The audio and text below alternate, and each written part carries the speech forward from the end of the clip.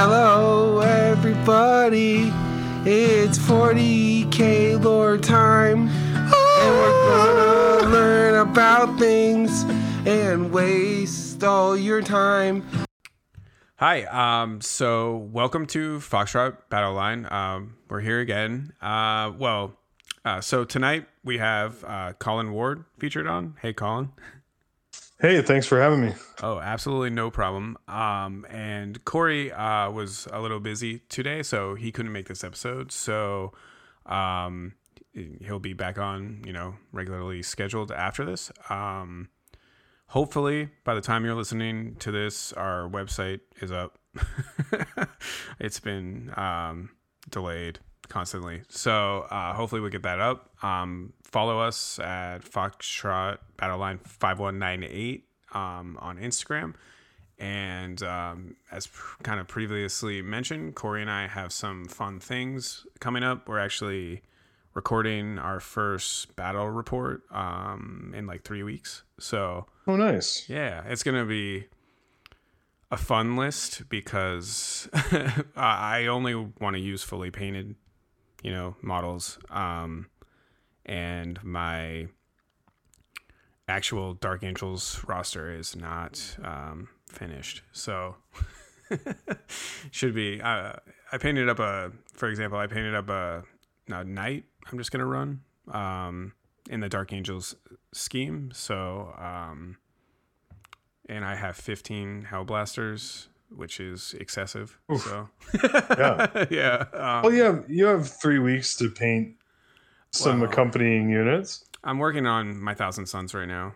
So I'm taking a break from Dark Angels. So no. Yeah, exactly. So, Colin and I are going to be talking today about sort of mental health in general and how 40K fits into that and how it doesn't, I guess, too, sometimes. And just generally, our experiences. And I know I did an episode a while back for our listeners who, we're a really nascent podcast, so this was only a couple months ago, but kind of talked about some of the stuff, but Colin and I want to kind of just like talk about our experiences, talk about general things, because I think most importantly, the reasoning behind this episode was this hobby. Like I've noticed, this hobby can, like a lot of people in this hobby are introverted. Not everybody, but I think, there's a reason why it's kind of a common thing in,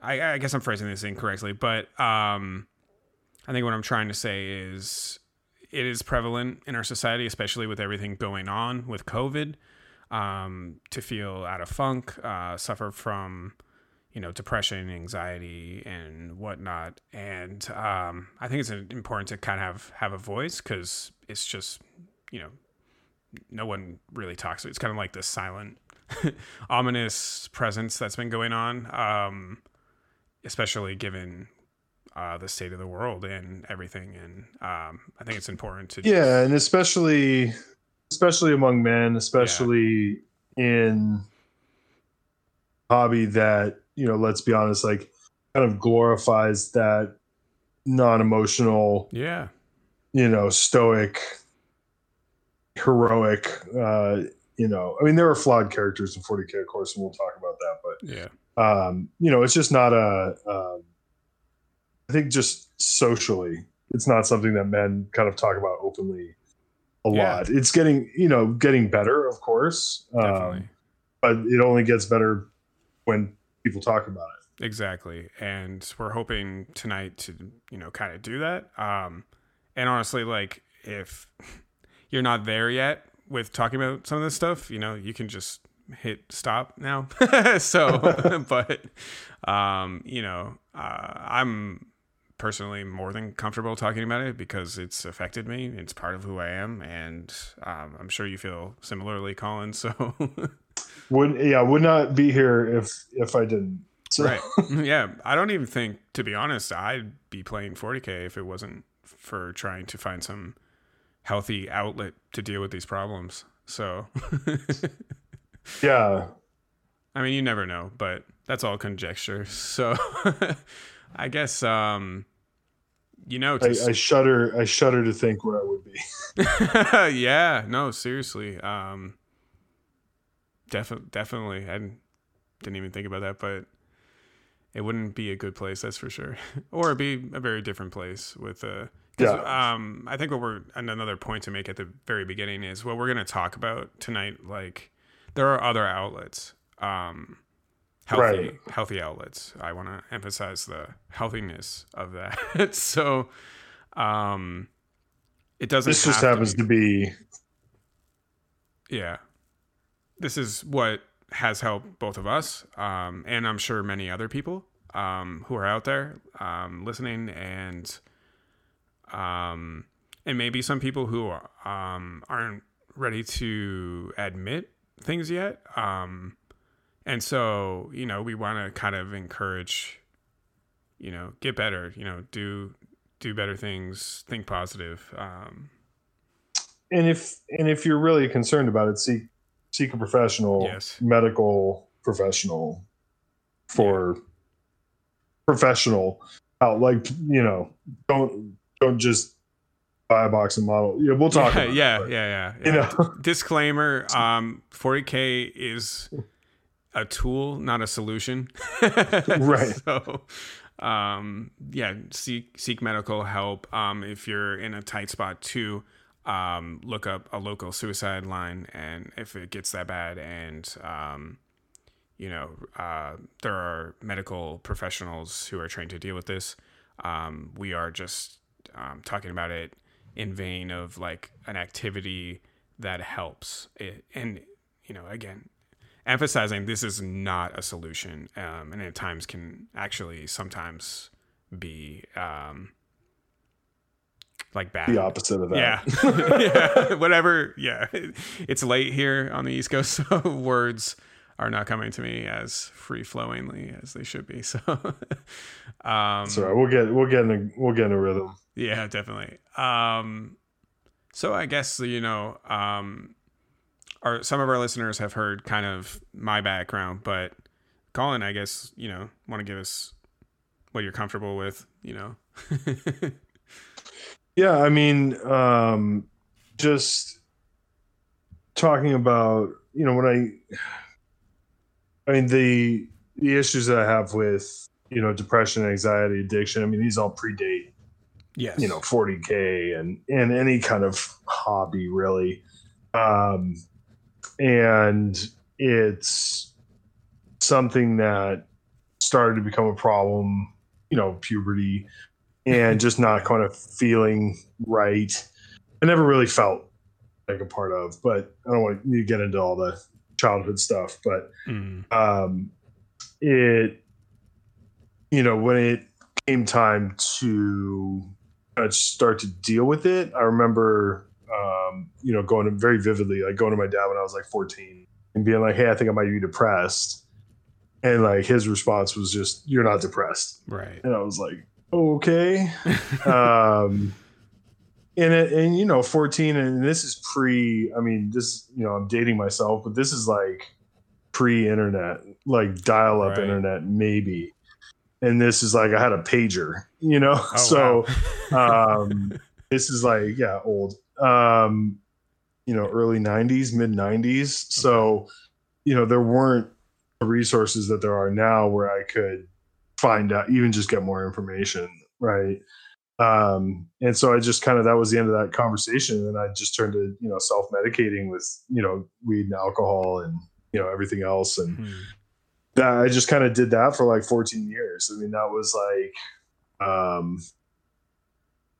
how I coped with mental health issues. Yeah.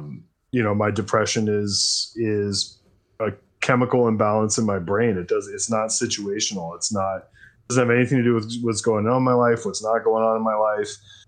It's just there. Yeah. And it just has to do with how my brain the chemical reactions in my brain. So, I was out of the hobby by then, because I played when I was a kid, and when so I ended up kind of just working in restaurants and going through life as a drug addict and an alcoholic, and it had it's just hard. It's a hard way to go through each day, and then you're doing things that lower your sense of self-worth and make you not feel too good about yourself and what you're doing, and that just kind of compounds the problem. And it's a cycle, and so I think yeah, and where then because I'm an alcoholic, the alcohol is the solution to that particular problem, temporary as it may be,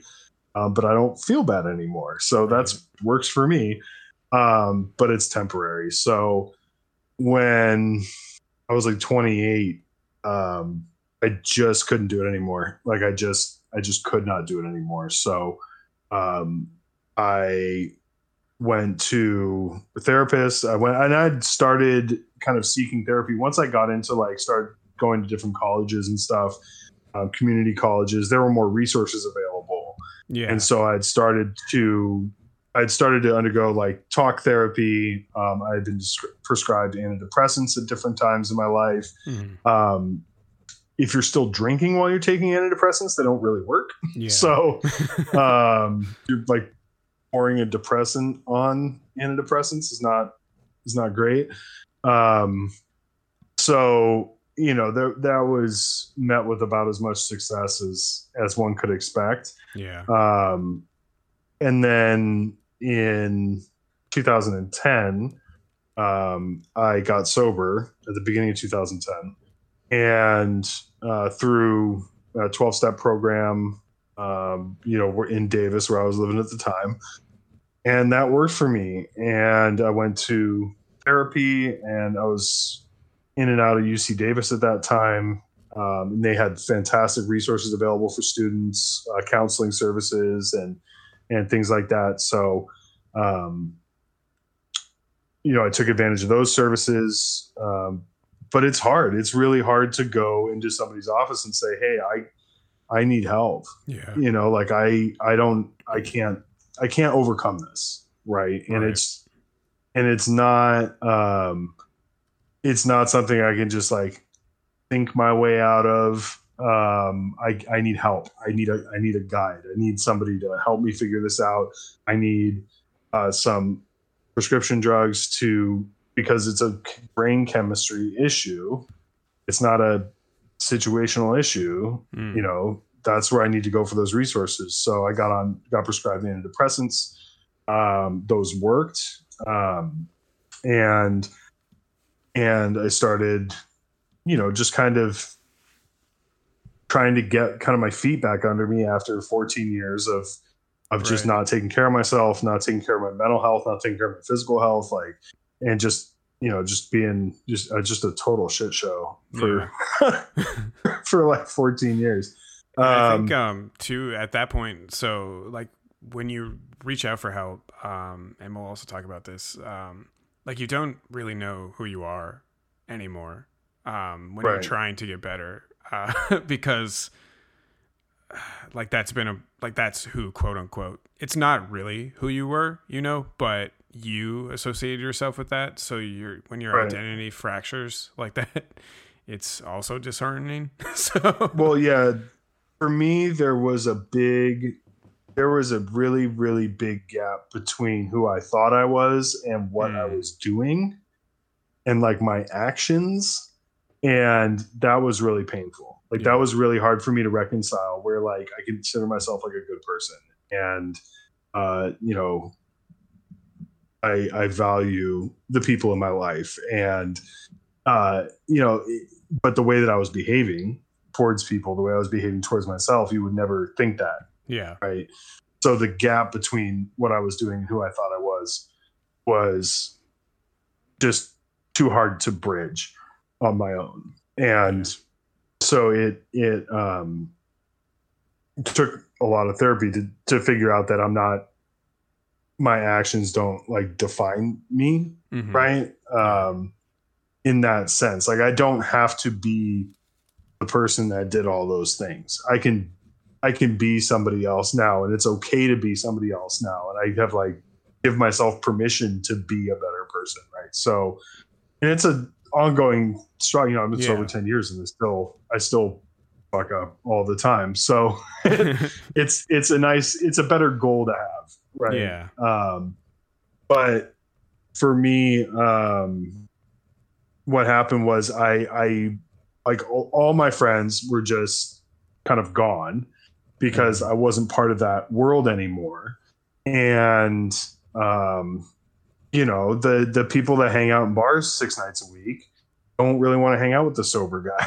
Yeah. And as a sober guy, you don't really want to hang out in bars 6 nights a week. So it wasn't anything, they're not bad people. It's just we're just doing different things in our lives, right? So when I stopped drinking, I just didn't know what to do with my time, because it's like so consuming to live like that and try and figure out how to get what you need to get and do what you need to do, and then like that goes away.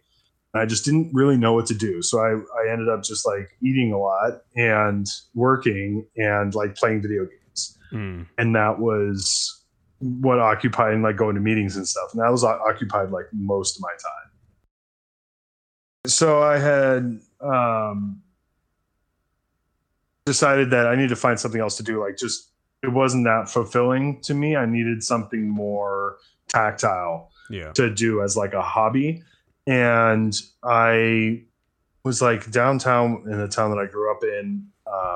And I walked past a game store that I used to go to, 20 years prior when I was a kid, and kind of poked my head in and saw all the models and all the range. I saw a couple guys that I used to know and was like, oh, well, that's cool. And so I went home and started looking around, online, and it just was like, oh man, I forgot how much I love this.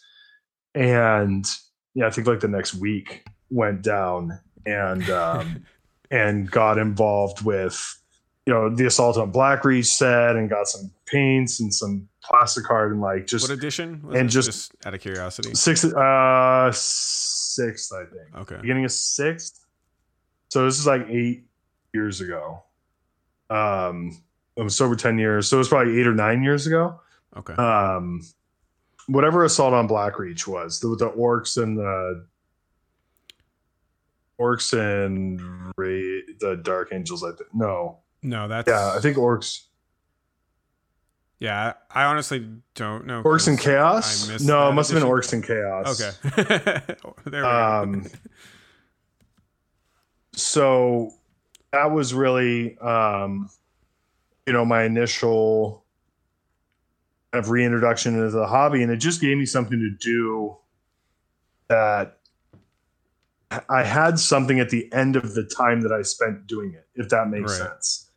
And, versus like, I love Borderlands. I could play Borderlands for hours. But when I put the controller down, there's nothing. There's nothing there. Right? It's all just data on a server somewhere. So the fact that I had like models at the end of this was something that was really valuable to me. Yeah. It continues to be valuable to me. But my wife is hugely supportive. She has always been super supportive. Her family's full of very creative people, so she got that part of it. Oh, actually, is your wife's brother the one that plays piano? Because I watch you. No, my brother-in-law. No, so he's my wife's sister's husband. Okay. And her sister is dude, he's one of those guys that's like, I think I'm gonna pick up the French horn, and like 2 weeks later he'll be like just banging Mozart out something on the French horn. Yeah, he's he can compose music. Oh, cool. He's just incredibly talented. So he went to school to for music. He went and he does voiceover acting and stuff now. Oh, cool. But her sister's a studio artist, so she paints like canvases. Her brother's a stage actor. Her mother's an interior designer. So like, there's just a lot of art in the family. Her aunt's a really good painter as well. So that part always just really made sense to my wife, like the creative part of it. Cool. Yeah. So very grateful, very, very grateful, eternally grateful for my wife. But it what it did more than just giving me this like thing to do is it gave me like a group of people to interact with, not like, you know, through a headset on a game, but like in person, me going down to the game store, physically talking to people. And for me, that was something that I had to kind of relearn how to do socially. And I always thought of myself as like this shy kind of like, you know, person who wasn't very confident, didn't have any like really anything to say. And so that was good kind of stepping stone for me to kind of go out and talk to people and play games and just kind of be a part of a community again. Yeah. But doing something fun and productive and healthy and, you know, having a hobby that wasn't, you know, insane. So, and like the guys at the game store were like, you know, at my wedding. I mean, and so, and then just that foundation, is something that has traveled with me, from, you know, Marin, where I was living. Then we moved down to the South Bay in California. That's where I met a lot of my friends, that I have now are guys that I knew from the South Bay. That's how I met Carl, Brian, and all those guys. And eventually, after a few years knowing them and posting and painting and doing all this and talking to people, and, you know, I moved up to Boise, and that was the community that I found when I moved up here. Yeah. You know, because for me, I could very easily let that fear kind of prevent me from putting myself out there and be like, I'm not going to go talk to people at the game store. Like the first 2 or 3 times I went to the game store in Boise, I didn't even talk to anybody. I just like walked around the room real quick and then like bounced because I was like so uncomfortable, just meeting new people. Yeah. You know, because it's hard. Definitely. Yeah, definitely. Especially as you get older, it seems harder. Yeah. And there's just this like really specific thing that is the initial kind of point of contact. It's not like meeting somebody at work or meeting somebody in school or something where you're around them a lot, or, you know, these are people that I only see once a week at the most, and we're really only interacting for a short amount of time. And if we're gaming, then we're doing that. But, you know, the most valuable time for me is always the time spent after the game, the time spent going out to eat and talking to people and talking about the game. Yes. But then also talking about family and talking about, you know, life in general. Right.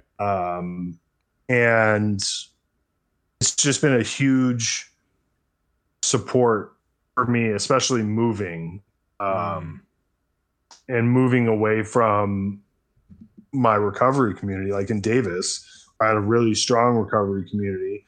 Moved back to Marin, didn't really get one there. Moved to the South Bay, was like not really there. And then since moving to Boise, kind of getting more back into it. But it was a really valuable kind of touchstone for me to have this group of people that I had this thing in common with.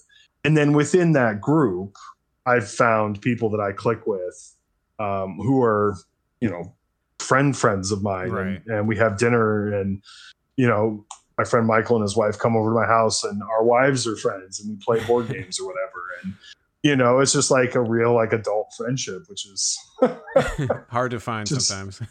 yeah. I mean, I don't know, man. Nobody ever taught me this stuff. Yeah. So thankfully, my wife she's a very social person, and she's really good at that kind of stuff. Like she's really good at a lot of things that I'm just terrible at. Most of which have to do with like being a functioning adult.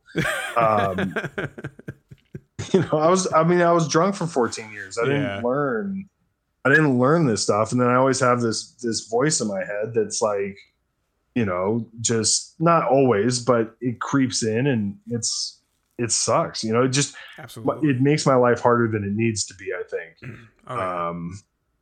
Because it's just like, your painting sucks. You're bad at this game. Like, why are you wasting your time? Like, why do you even have a Patreon? Like, you're an adult. What are you doing with, this is your job? And just these like thoughts that just kind of permeate. And then they, if you let them sit there, then, and if I just sit in a room with them, like it's all bad. Yeah. It's just, I can't think my way around that. Right. And what has always been a help to me is talking to my wife about it. I have a couple close friends that I talk to about it. Where they're just like, hey, I'll just message them and be like, hey man, how's it going? Blah, blah, blah, not a great day, like, Yeah. and just kind of talking to them about it. And usually we don't even talk about it for that long. Usually, it naturally just kind of flows into just kind of everyday conversation. But it's something that I think I don't know the alternative, right? Like I don't know how people that don't deal with this feel and think. My assumption is it's just not. I think it's just harder to deal with it than it is to not, if that makes sense. It's more basic sense, right? Right. I definitely. We're just like, yeah, like we have a lot of. I mean, there's a lot of differences. We're different people, but on that episode, I kind of cover what I went through. But one thing about like depression is, and when it's biological, is when it's been around for so long. Yeah. When you hit like the 20-year mark, you're like, exactly. Okay. For me, it started in college, so a little bit later in my life, but it developed around 18. I think I was 18, and same kind of thing. I think too, when it happens, like when you get those self-defeating thoughts for me, it was when I go through a major period of depression, I literally can't do anything. So not even like drink, nothing. I think at my worst, I laid in bed for like a week. And it's just, to me, it's just debilitating. But yeah, so I was like I dealt with it for like 10 years. And you can listen to that episode too, to get some more specifics, but, just so everyone who's listening to this episode is on the same page too. Essentially through my 20s, I lived in New York City and, lots of drug use, to deal with this. Lots of just stupid decisions and actions. And it kind of culminated into like a major relationship breakup. And granted, that relationship had a lot of problems, and actually it ending was the point where I started getting healthy. So I have no regrets about that. But anyways, so after it ended, I ended up, same kind of thing. I went to this hobby shop, and actually, the person who my like rock climbing partner, I met there, at the hobby shop originally. So, and he'll be in my wedding, whenever the hell that is. So, but, same kind of, thing. Like a lot of those guys were, I hung out there all the time. And what started as like, oh, that's a cool model, turned into, you know, armies and spending, you know, lots of my free time playing. And then eventually, you know, because I think for adult relationships, they're a lot, unless you're forced, like you said, to spend time with people, they're a lot more gradual. So it's like every now and then you get a little conversation, and then, you know, a few months down the line, you know, you're having dinner or something. Right. It's not immediate. Like I kind of miss those days, you know, preschool. Hey, want to be my friend? You know, and then that's it. So, but people have lives when you're adults. I understand, but, right. So, and just kind of less time for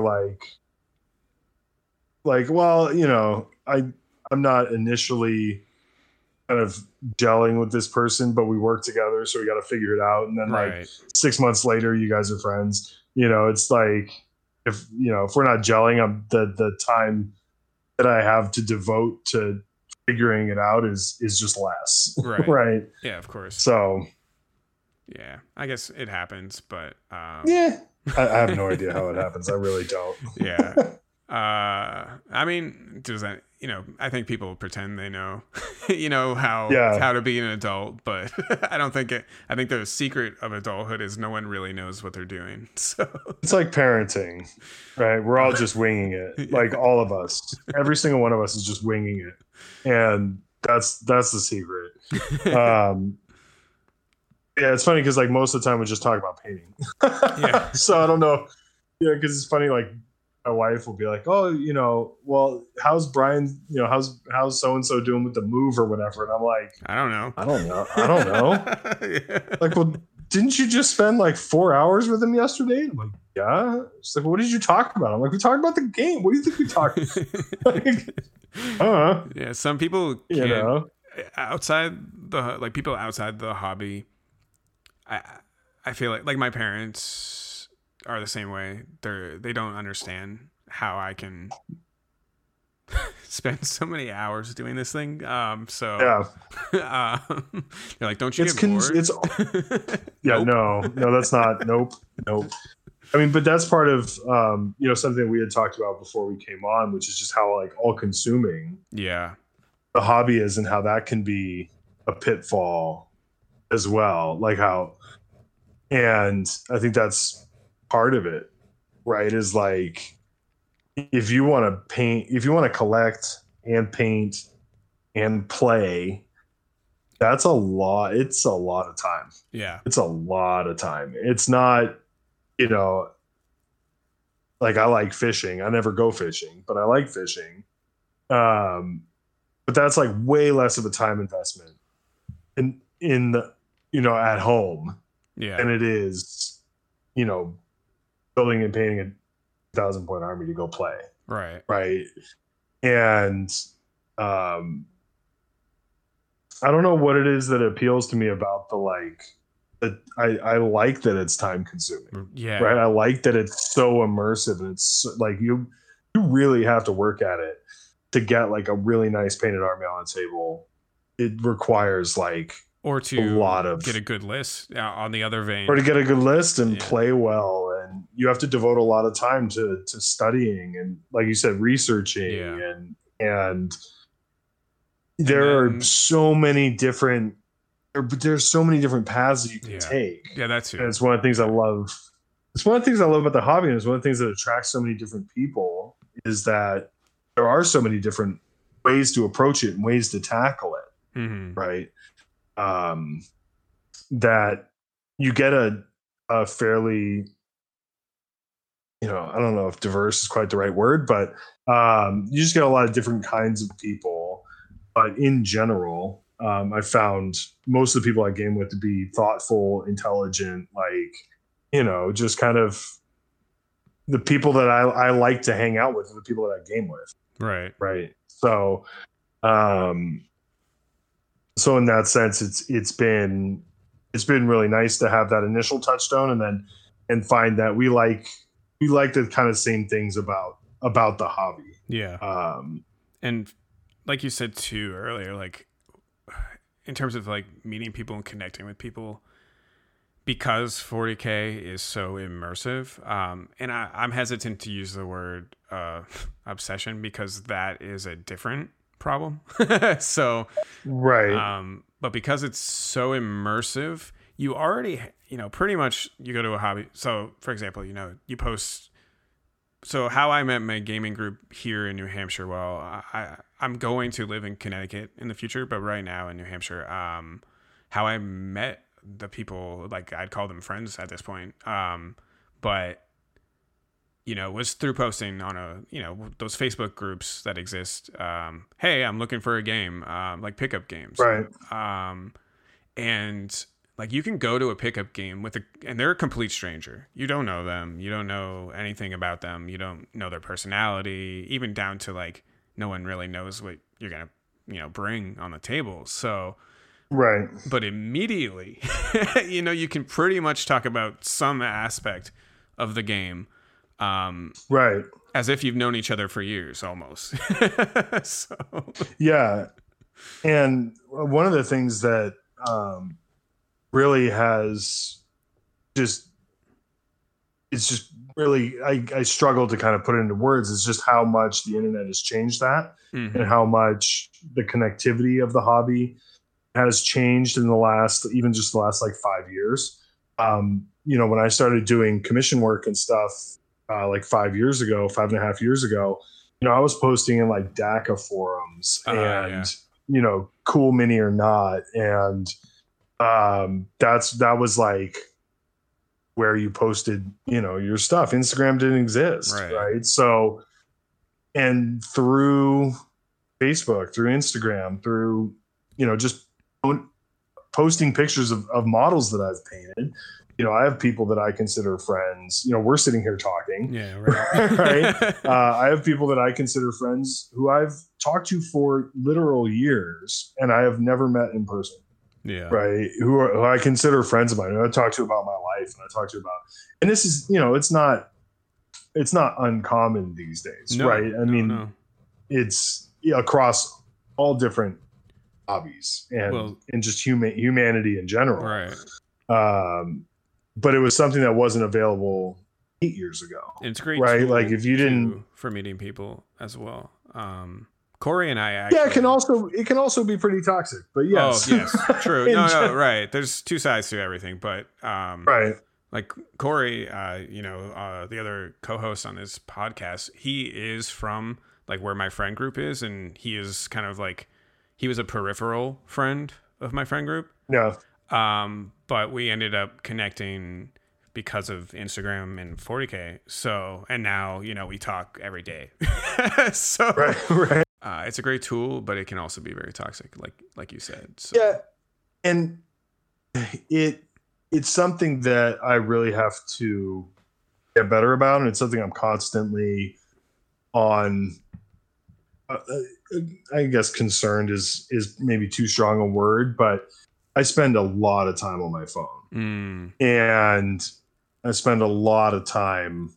This hobby is so wide ranging. There are so many people connected to it online that I can very easily use it as an escape at the same time in an unhealthy way. Yeah. When I should be paying more attention to my wife or my kids, or just kind of, folding laundry, basic stuff. Yeah. And I'm sitting there scrolling through Instagram because part of me just doesn't want to deal with the world right now. So I'm just going to escape, and then I'll have to go do something else, and I'll feel bad that I didn't get the laundry done. And, and then it's like, oh no, I got, well, then you're kind of back in that self-defeating cycle too. Like, oh, I should, cause part of like dealing with depression, is because those when you cope unhealthily, you tend to put off things that you need to do or should do just to function as a human being, basically. So and then you feel bad about putting it off, and then you want to cope, and then it's this cycle. And it's, for somebody that doesn't deal with depression, it's hard to grasp. Like, just fold the laundry. Like, it takes 10 minutes, just fold the laundry. and it's not, it doesn't spiral into this thing, Yeah. you know? And so Parents, especially, I think. Right.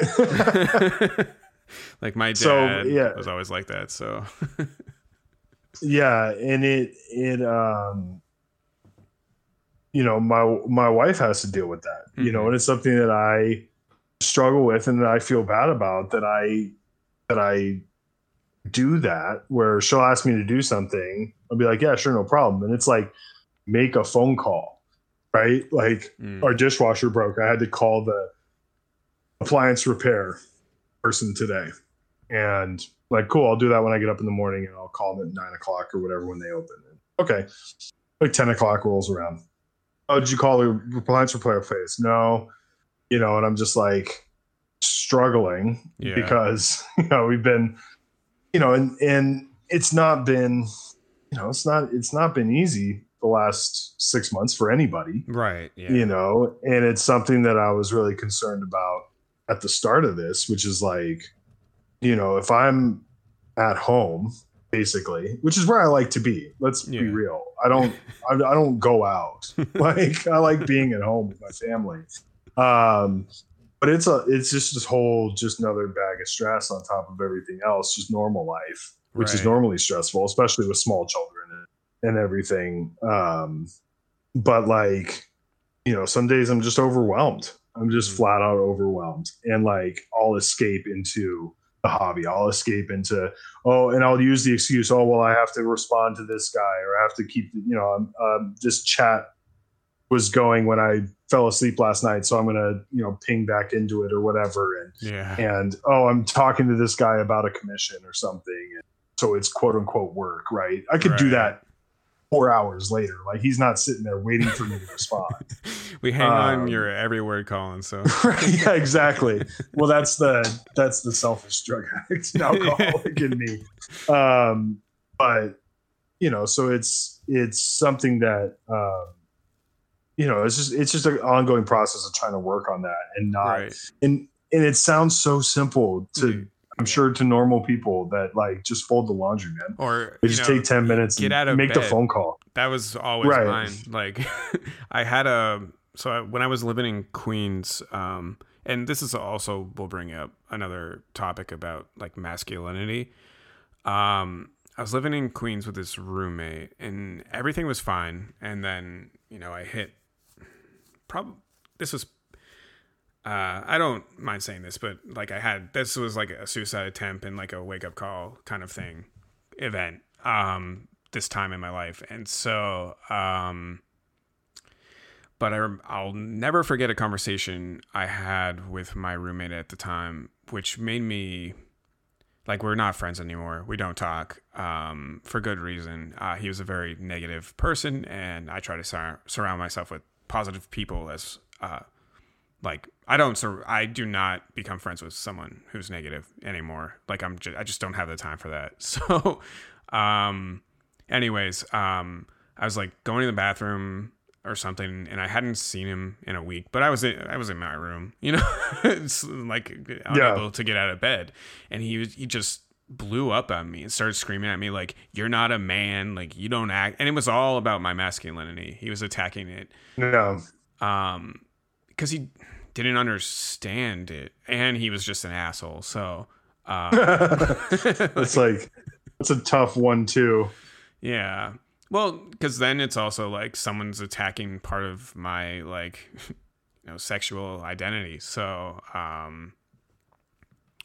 yeah, but, you know, months later, I was like, well, what does that even mean? Like, to be a quote unquote man? Like, that's so limited. He's the limited one, not me. So,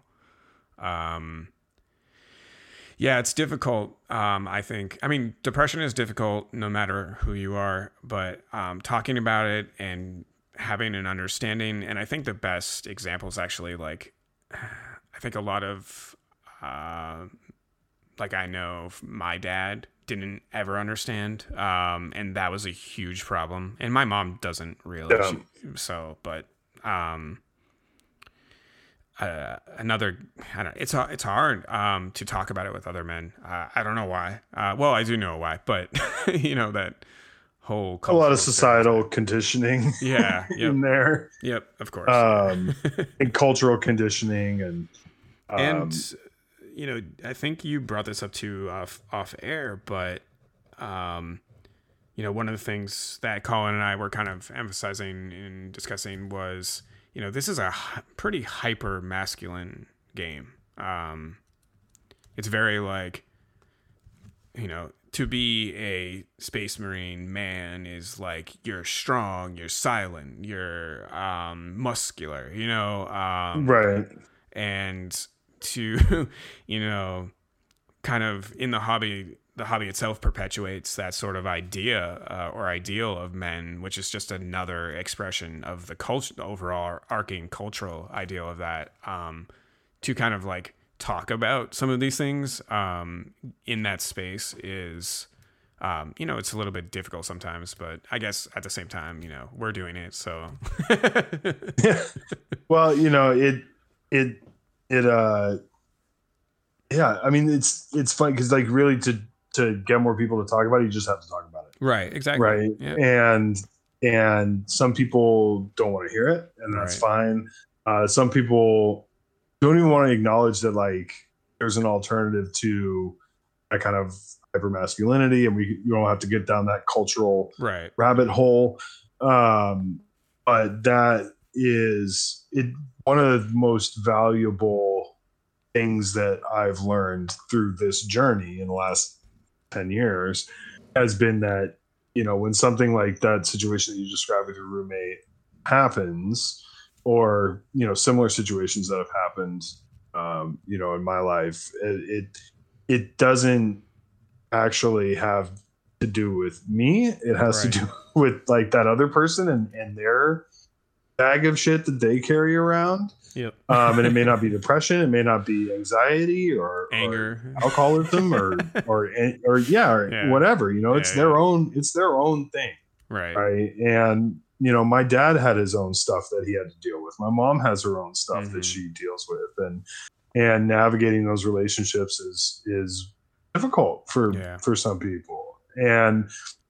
But it doesn't have to like. It doesn't have to be about me. Yes. Right. And that's a hard thing for me because I am an alcoholic and I am just baseline, like worried about me and how things affect me. And so that's like the lens that I view everything through. So it's hard to unlearn that and be like, just sit with it and say like, I'm having a hard time and it's okay that I'm having a hard time. Yeah. And it sucks that the people in my life, mostly my wife, have to deal with that, but, she's wonderful. I know it's not easy at times for her to have me as a husband. But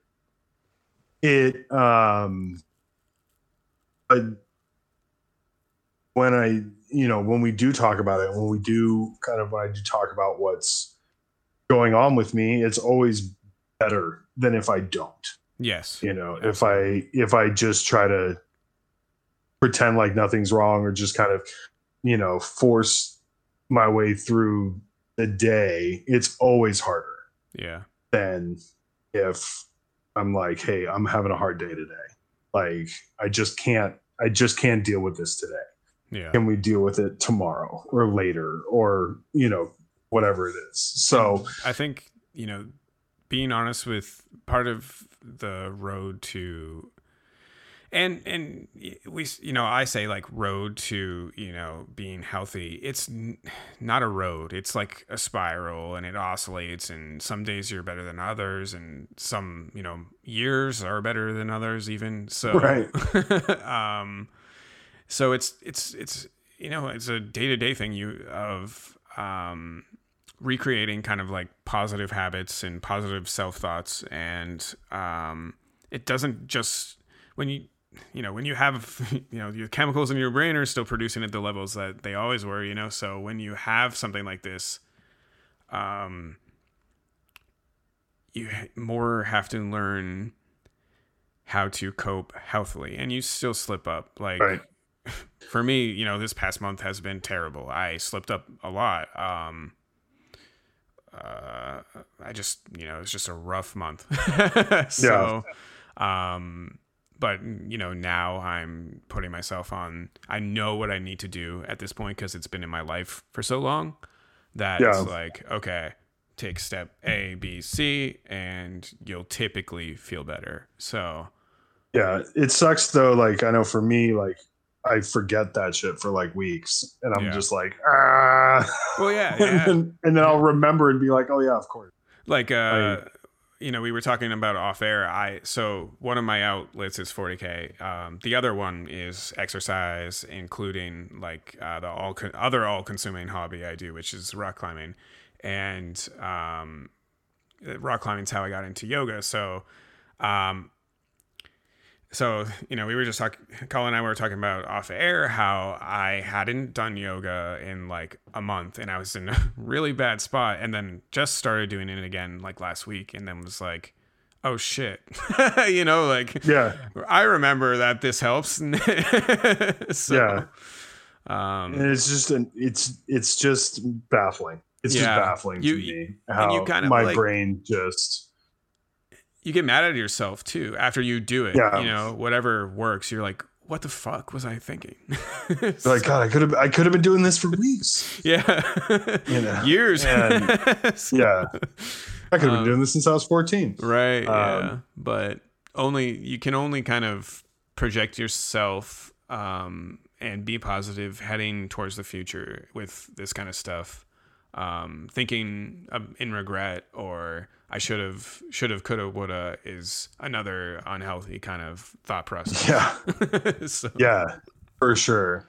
And, it's one of those things that, again, when talking about like coping, something that is hard, specifically with the hobby, is like,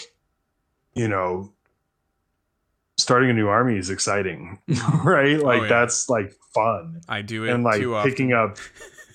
picking up a new box of models is fun, and that's something that I've used as a coping mechanism in the past. Has been like, this is gonna feel good, so I'm gonna go buy a bunch of shit. Right. And but that's like also like a universal kind of human thing. Yeah. Is, people like to shop, people like to, buy a new fishing rod or buy new golf clubs or, whatever it is. Yeah. But I've been in situations where like financially I had no business in spending that money, and I did it anyway because it made me feel better. And that's like where it kind of crosses a line into unhealthy coping. Yeah. And it's been something that I've actually been a lot better at in the last couple of years. Personally, I don't judge how other people hobby, but just like selling off projects that are just sitting on shelves and really kind of trying to focus on like a single army in that system, and just kind of telling myself like, that's really cool. And I really like it, and I would love to paint it and play with it, but that doesn't mean I have to buy it right now.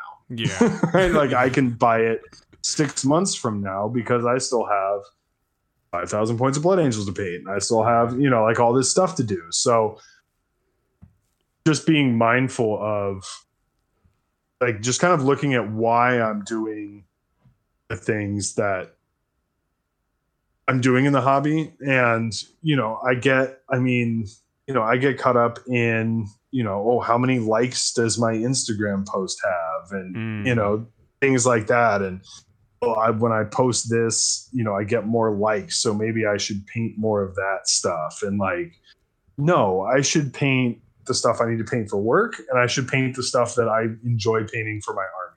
Like, but that little endorphin hit from the Instagram likes is still like a seductive thing to me because, it's it makes me feel better. And Right. if It I'm in a almost good validates- space, externally validates rather than internally. right, exactly. And external validation is like is really like seductive, Yep. right? And but at the same time, I like don't know what to do with it. Right. So it'd be like, oh man, you know, I love your painting. I love this model. Like, this is so cool. And I'm just like, oh, thanks. You know, like, this is awkward, you know, and so because I don't have that kind of baseline of hey, I'm really good at this. Yes. Or like, hey, I really, Confidence. you know, this looks really cool. It's Some days I'm like, almost. yeah, I mean, some days I'm like, hey, that's badass. Like, Yeah. I'm super happy with that. I'm gonna post this everywhere, and like, this is cool. And then some days I'm like, oh, you know, Yeah. like somebody like what I do. It's funny too because you know, like you're a commission painter and your painting is brilliant, you know. So when you post, and this is all going to circle around to a topic that is just, I think, something that's common with people with depression, and anxiety and whatever. But anyway, like you can post a post, like any post you post of your painting, you know, from my perspective, I look at it and I'm like, oh my God, you know, like drooling a little bit. And then, you know, you have those thoughts because what's, you know, goes on very often, with depression and anxiety and, you know, addiction and whatever is, self-defeating thoughts, which are at their base level are, like is, fundamental kind of unsettling insecurity about, you know, what you do, who you are, where you are in life. And, you know, I have that too. And it's very, I mean, I think a lot of people, see, here's already the depression coloring what I think of other people. Right. I'm sure there are a lot of people out there who don't feel that way but for those of us who kind of struggle with these things, it's cycles of just some fundamental insecure things and insecure about who we are and what we do and where we are in life. And I think part of the seductive nature of like external validation, it's like someone's confirming like you are cool. It's like, you know, being the popular kid in class, like, no, I'm not a cool kid, you know. Oh no, you Right. definitely are. You can sit at our table, you know. So Right. Yeah, but- and it's I don't know, it's strange. It's like I wish I could just be like happy Right. with it, you know, and just have it be this thing that I do that I enjoy, and other people happen to enjoy it too, and that's cool. And then just have that be the end of it, right? Yeah. And that just Yep. be like the sum total of like, oh, I keep going back to fishing, but yeah. oh, you fish? I fish too. Oh, that's really neat. Yeah, I caught a Yeah. big trout the other day. Oh, that's cool. You know, Right, like, yeah. and not have it all wrapped up in this like sense of self and like all this other stuff but that's just not how my brain is wired. So Yeah. I have to kind of like navigate that. But it's also on the flip side, it's a really helpful tool for me as well. I get, Yes. like you say, you do yoga for like an hour and you're in the zone and you're not thinking and you're present with yourself. Right. And for me, when I'm painting and I'm not filming and I'm not doing tutoring and I'm not, usually it's when I'm not doing a commission project. It depends on the project, but Right. some projects are more work than, you know, projects that are just for fun.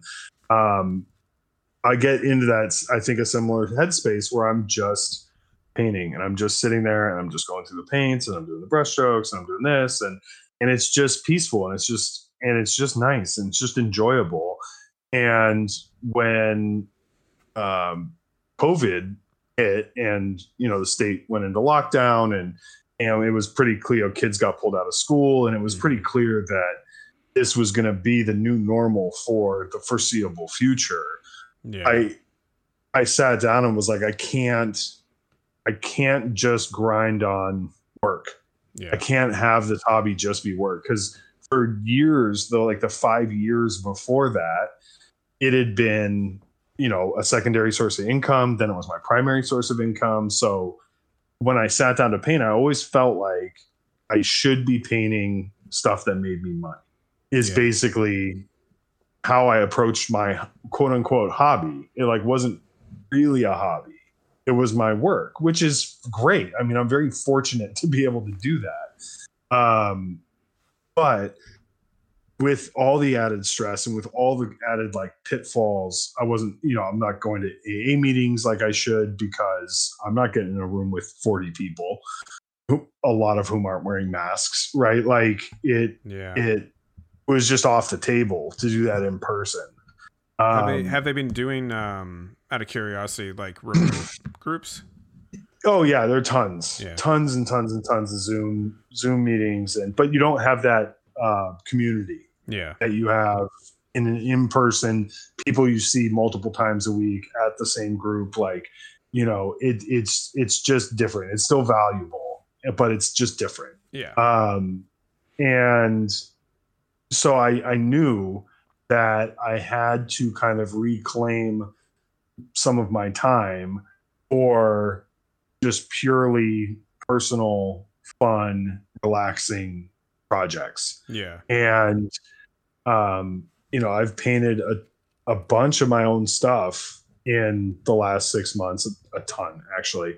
And I've still got a lot of commission work done, a ton of commission work done. I finished off 2 huge projects that have been looming over me for longer than I care to admit. And the result of that is my Blood Angels army, and it's been such a boost, but I still like feel guilty.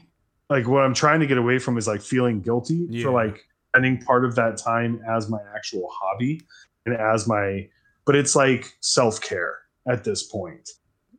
It just happens to be what I also do for work, so I try to tell myself, like, if I were going golfing or if I were going on a fishing trip for a weekend, like, would I feel that same amount of guilt than doing the same task, but for a different purpose? Right. So I don't know if that's really applicable to a lot of people, but that's like, I had to parse that down to, just because I'm doing the same task, painting miniatures, but I'm doing it for a different reason. I'm doing it for myself versus doing it for money. That has to be okay. Like, it's okay for me to spend 2 days painting some suppressors and then go back to, working full-time work. Right. Like it's okay to feel good about that. It's okay to be proud of that. It's okay to be, spending that time, because it helps it helps my life in general. It helps my mental health in general to do something that I enjoy for a few hours and not have it tied into any greater thing than I'm trying to make a cool arm. Right. Which for me in the hobby, that's my zen, is just making a cool looking army. That's my like main goal in the hobby, is just make cool looking armies. And for some people it's, making great lists and winning tournaments, and some people it's writing backstories or fan fiction or whatever it is. Like we've talked about, that you can have so many different ways into this hobby and things that you enjoy and things that speak to you. But for me, that's been one of the best things that I've done. And I still feel a little guilty. I'm like looking at my army going, man, I could have spent all that time, finishing off that project, finishing off this project, or filming more tutorials, or, and just, it's balancing that guilt too. And I don't know why I don't. I mean, I do, but I don't give myself that space to like just have like a baseline, like human interaction with my hobby. It has to be this other thing. I think when you're struggling from like a lot of this stuff, and for you, that Zen moment of painting is essential. And, for me, I get like that sometimes when I'm painting too, just not probably as often, but, having that, the important takeaway for people, as a tool to struggle when we're talking about healthy ways of coping, I think having that time for yourself where it's you and doing something you love, maybe with a clear head, maybe not. But doing something that's just like a little bit of you time. In all honesty, it clears your head for like I feel great, so going to a yoga class and just doing that. If I have, sometimes in yoga classes, like I'm sitting there in the class doing it and I'm thinking about other shit and it's not really doing its job, but kind of like your commission painting, or, I lift weights a lot and run outside a lot. And sometimes it feels like, work, like I have to go to the gym today, or versus like, being excited to do it. And that's all kind of like mindset. And so it's super important to have those moments, at least, like 3 or 4, I think. Well, not that there's a set amount, but like for me, it's like 3 or 4 times a week I need to set aside time to just like be with myself, preferably without thinking, because with depression comes anxiety and overthinking, and thinking is not usually the place I want to be. Yeah, exactly. If I'm not in a good space, I don't need to be sitting around quietly thinking about stuff. Yeah, it usually spells trouble, right? So,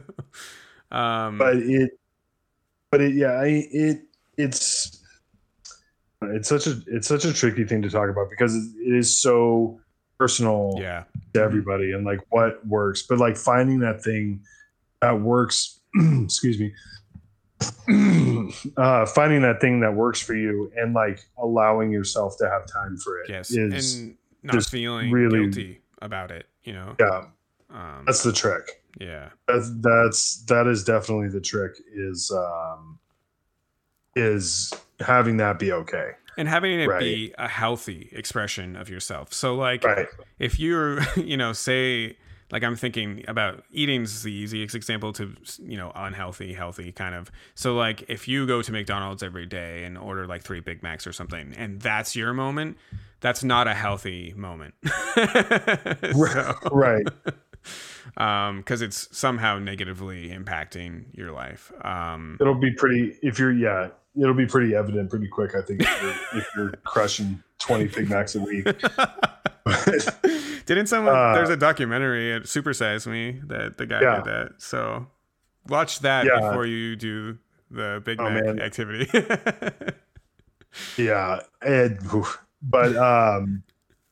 It's. I guess we're getting down to like kind of motivations. The thing that's tough for me in dealing with depression specifically is like I can't always see that. Like when I'm in the moment, when I'm in it and when I'm in that headspace, I'm not going to recognize the motivation behind why I'm doing the thing that I'm doing. I don't, I'll be standing in the game store looking at a wall of, Age of Sigmar models or whatever, and being like, oh, that's cool. Like, oh, I can put that on a credit card, and then like when I'm in a good space, I'm just looking at the models. I'm just like, oh, those are cool. And then when I'm in like an okay space, I'll be like, I could just throw it on the credit card and kind of, leave it in the car, take it home later, fucking whatever. And then I'm like, what are you doing? Like, just go home. Like, just turn around and walk away. Like, you don't need any of this shit. It'll be here next week if you really, really, are dying to do something. But you have like, I could paint for the next 6 months straight and not run out of stuff to do. Yeah. At least. So, but that's when I'm in a good mindset. If I'm not in a good mindset, I won't see that. And that's part of just that ongoing education is recognizing those behaviors or recognizing those thoughts and kind of saying, okay, like one of the things that I learned in therapy was like, just because you have the thought, it doesn't mean that it's real, and it doesn't mean that it has to be like acted on. And it's just a thought. And yes, it came from inside your head, and yes, it's your thought, but that doesn't mean that it's true and valid and useful. Yeah. Right? Like, it's just a thought, and my brain throws out random bullshit all the time. And if I'm in a good space, I'm like, whoa. Like, no. Hey, like, buddy. Hey, come on, man. Like, what are we doing here? Let's just make the peanut butter sandwich, okay? Like, you don't have to get into. You don't need to buy a Titan. Just make your sandwich. Yeah, or just like, I don't need a new set of knives because this one feels weird today. Like, it's just, it's just my brain just throws out this stuff, and I don't have to. I don't have to let that be valid. Right. It can just be like a weird thought, and I can just kind of go away and I go on with my day. But the worse shape I'm in, the more those thoughts take root. And I'm like, and you act on them is the important. And yeah. And then it's just bad. But it's something that even like the last month or so, I've really been, and this has been something that's been really hard for me, is I've been struggling with my vision. Like the last month or so. It has not been, I thought my whole life I had great vision, like perfect vision, 20/20 vision. That's what my parents told me. And I just went with it. Right. I didn't know any different. Never got an eye test, like just perfect vision. And like the last like month, it's really been bothering me. And I've noticed I've been making more mistakes when I'm painting, and it's been harder to paint than it should feel like. And that's really concerning for somebody whose job is to paint really tiny models, is to start questioning your eyesight. Yeah. And it was still just like, just a concern and this and that. And my wife wears glasses. My daughter wears glasses. And both my parents wear glasses. My brother wears glasses. So like it should have been a clue in there somewhere. But still like and that made me really insecure about filming tutorials, because I want to at least look like I know what I'm doing when I'm filming and not make a ton of mistakes. I mean, I leave mistakes in my tutorials because I think they help. Learning how to fix those is valuable. Definitely. But to a point, I don't want to be like making mistakes left and right and be like, geez, look at this guy, but then those thoughts start. Am I losing it? Am I losing my touch? Am I gonna, and then because I'm, have mental health issues, I take that string all the way out to like, I'm going to be blind in 3 years. Right. Yeah. And then I'm like, I'm not even going to have this hobby anymore because I'm not going to be able to see, and I won't even be able to kind of walk my daughter down the aisle because I'm going to be fucking blind. Oh, wow. Like, yeah. Oh yeah. My brain just goes zoom. Yeah. I do the same thing with, I get really obsessed. So, and I mean obsessed in the unhealthy way. Yeah. My thoughts will end up in like circular thinking. I don't necessarily draw the most extreme conclusions, but I can't let things go. Usually this doesn't apply. Like and it's funny because a lot of people like who, meet me or talk to me and be like, well, it doesn't seem like you're anxious, like the way you speak and all that. And I'm like, well, you don't want to know what the fuck's going on in my head. So, Right. Right. So, but, those. So it's funny. I mean, I'll get into a space where it's like, I'm going to die alone managing an Applebee's in the desert somewhere. Like it just goes like so crazy off into the it's just bizarre, but I've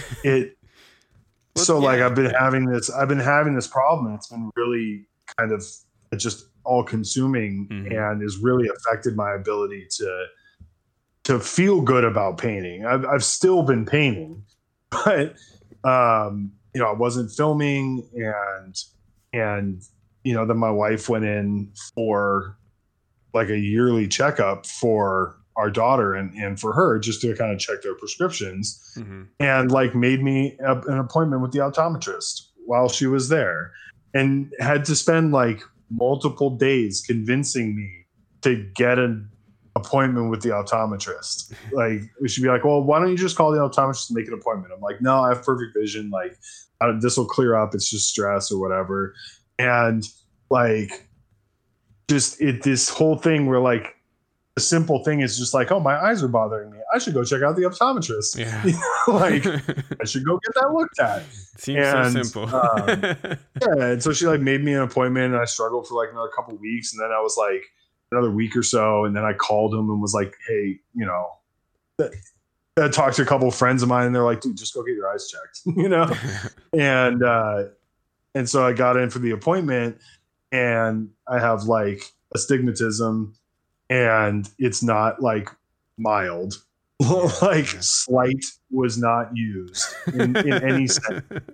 And, you know, he was flipping through like the lenses and like very loud. I was like, oh, holy shit. Like when it all came into focus, like, whoa, oh my God. Like that, whoa. Okay. So that's actually clear vision. Right. Yeah. And so I was talking to him, and I was like, so like on a scale of 1 to 10, like how fucked up is my vision? How bad is it, and Doc? He was like, yeah. He was like, well, at least you could still drive. And I was like, okay. So like baseline vision, not great. And I was like, well, is this like something new? And he was like, no. He's like, you've had astigmatism. It maybe got worse over the last few months. Like it maybe got 25% worse or something, he said, but this is like the shape of your eye. It's not something that has just come up recently. Yeah. And I have it too, FYI, Colin, by the way. A lot of people do. And there are these amazing things called glasses. Yeah, or contacts if you don't want to wear glasses. Yeah. I wear contacts usually, but yeah, I don't want to mess with contacts. Well, we'll see. I don't know, but yeah. But like, so I was like, well, you know, he's like, well, good news is you only have to wear glasses when you want to see clearly. Well, isn't that like all the time? Yeah. Yes, that's all the time. It's like, this guy got jokes, man. And so we came home, and I like had my prescription and ordered my glasses, and they'll be here hopefully next week or the week after. And I'm like legitimately excited about getting glasses and having like fucking clear vision. But the flip side of that is now I'm like super annoyed that I can't see. Yeah.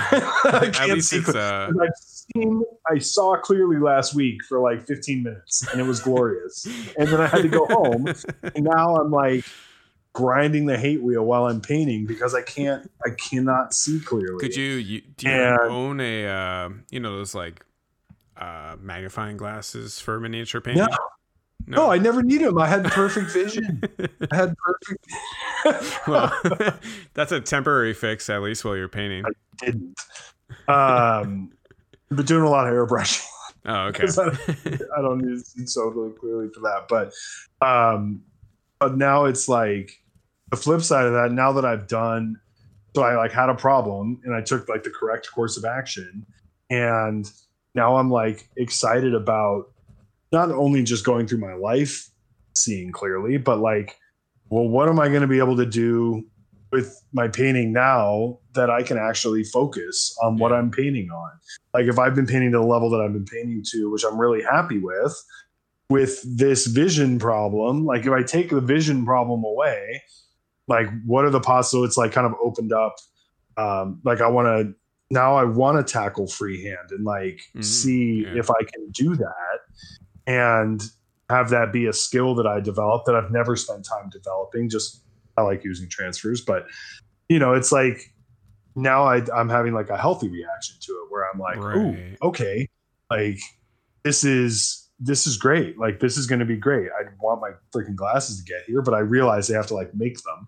So it's going to take a minute, but, you know, and it's just, it seems so simple for, I think, probably a lot of people to just, oh, you're having a problem with your eyes, go to the optometrist, get your glasses, right? But for me, it was like this whole thing that I had to go through, and I had to be like uncomfortable enough to even like ask for help. And it's just like become this metaphor for like my whole, you know, like just education in trying to, you know, just get through freaking life. Yeah. And as somebody who has struggled with just like basic shit, just basic motivation and basic like feeling. And for me personally, it all comes back to like feelings of self-worth and that kind of baseline, you know, being worth the self-care and being worth tackling these issues and getting them resolved so that I can have a better quality of life. Right. And for like, a long time, you know, I just didn't feel like I was worth it. I didn't feel like I was worth being sober because I was a shitty person, you know, so I didn't deserve to be happy. I didn't deserve a family. I didn't deserve all these things that people get in their life, you know. That's just sucks. Yeah, definitely. And that kind of is the overarching, you know, I guess, you know, we talk a lot about like struggling and like going through this and, you know, whatever. And one of the most important things I think to have in mind, and, you know, I studied philosophy for like way too long, so this will be like a philosophical thing or a point, but you know, what is your form of being happy in life and how do you get there? And that's why, you know, you choose to make these choices. That's why one should choose to make, you know, healthy choices. Because ultimately, like, don't we all just, you know, want a pretty simple life that's, you know, happy? People we love around us, things we love around us, and that I think that's the, like, in my mind at least, that's, you know, that's my goal, you know. Right. So trying to take steps to get to, and I don't mean, you know, I don't mean happiness in like the sense of like I wake up every day just like, you know, jump out of bed, woo, you know, like life's just not like that. So I mean, maybe one day, but I can't even like conceive of that. I don't like getting out of bed. I like sleeping in general. So right. Even when I'm in a good place, getting out of bed sucks. So, but, you know, so, you know, what is that form of you know, these are obviously things I think everyone, not just if you're depressed, should ask yourself, but like, what is happiness to you? And then in a theoretical sense, and then kind of like bringing that back down to the more practical, well, what does that look like in my life? And how do I take healthy steps to get there? And that's obviously a very personal question. And depression and anxiety throw a pretty big wrench in the how to get there. And even at the, you know, even when you're in, like, you know, most people I just use myself. So when I'm in a bad place, I don't think I'll ever be happy. So, you know, life is just unhappy. It's suffering. Like, and that's just, those are thoughts. Yeah. Those are thoughts that are not me. Like you said earlier, those are thoughts. They're not me. I don't have to live thinking so cynically. Right. So yeah.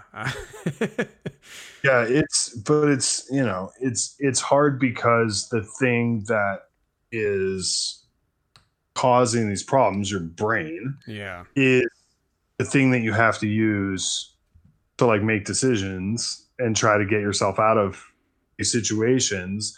It's the same thing.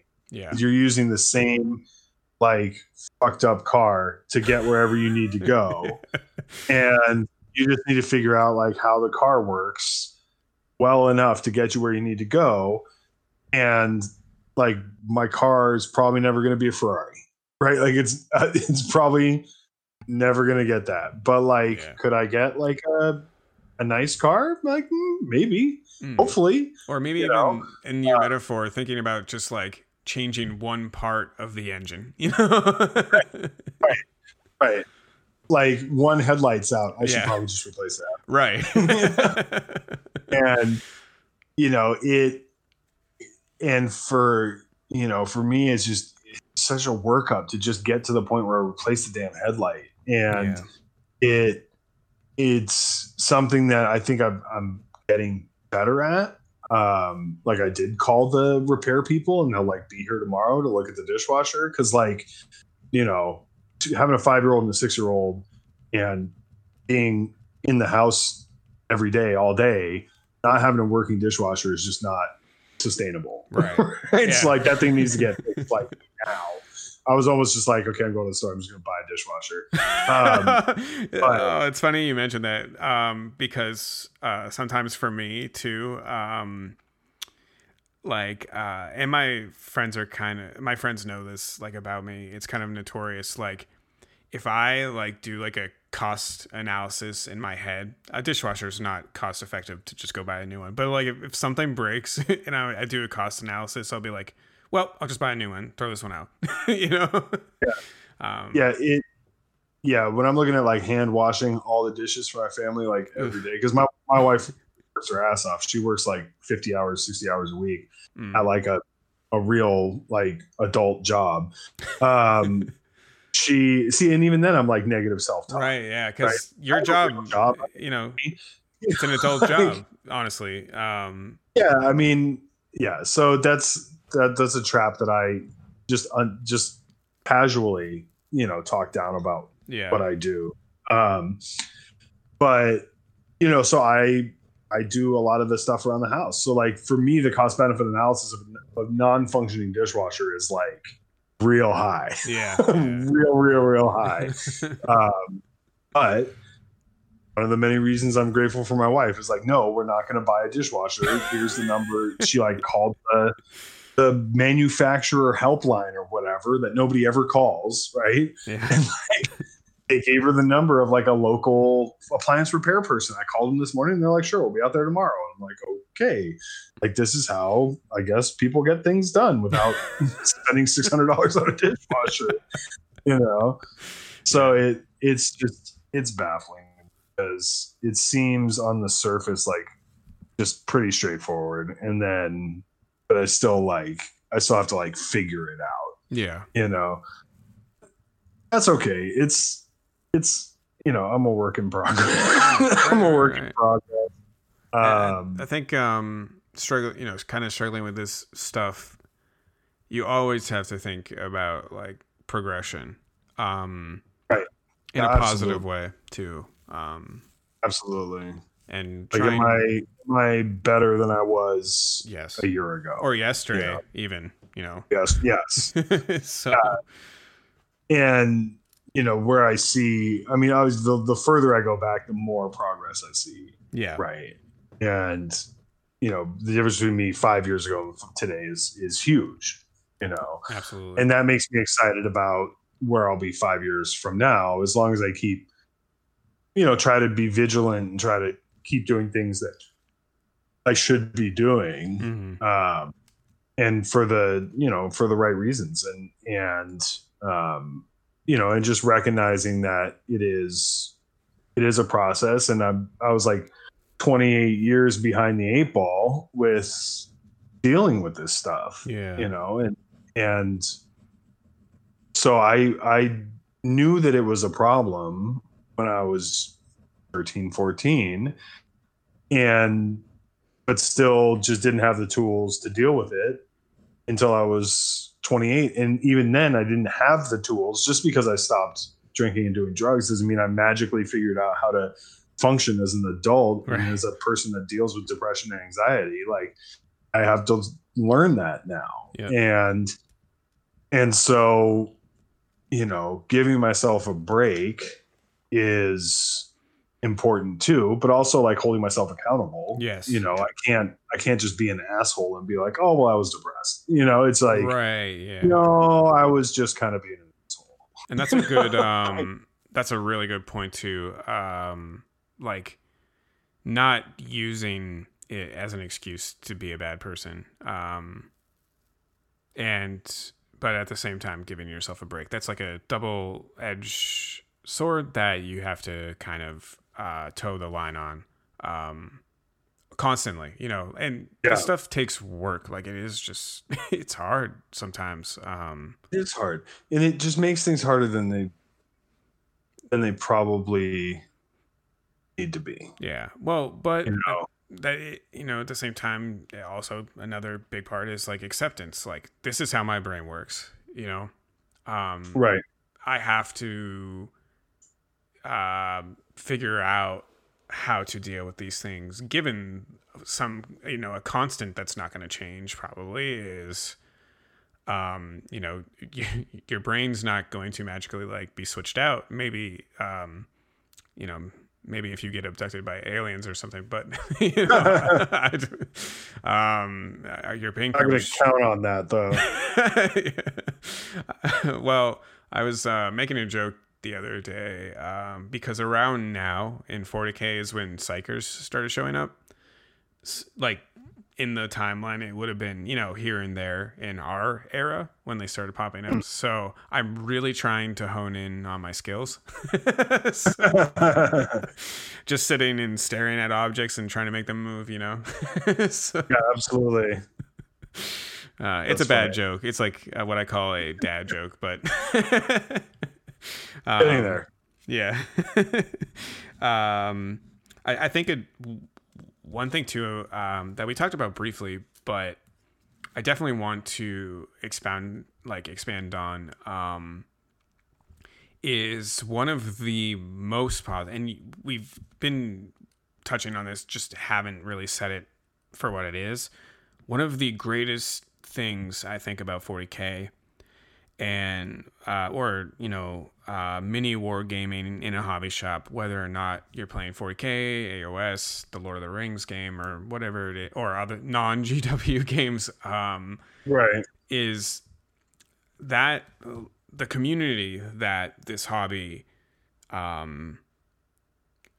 manifests is outside of the online community.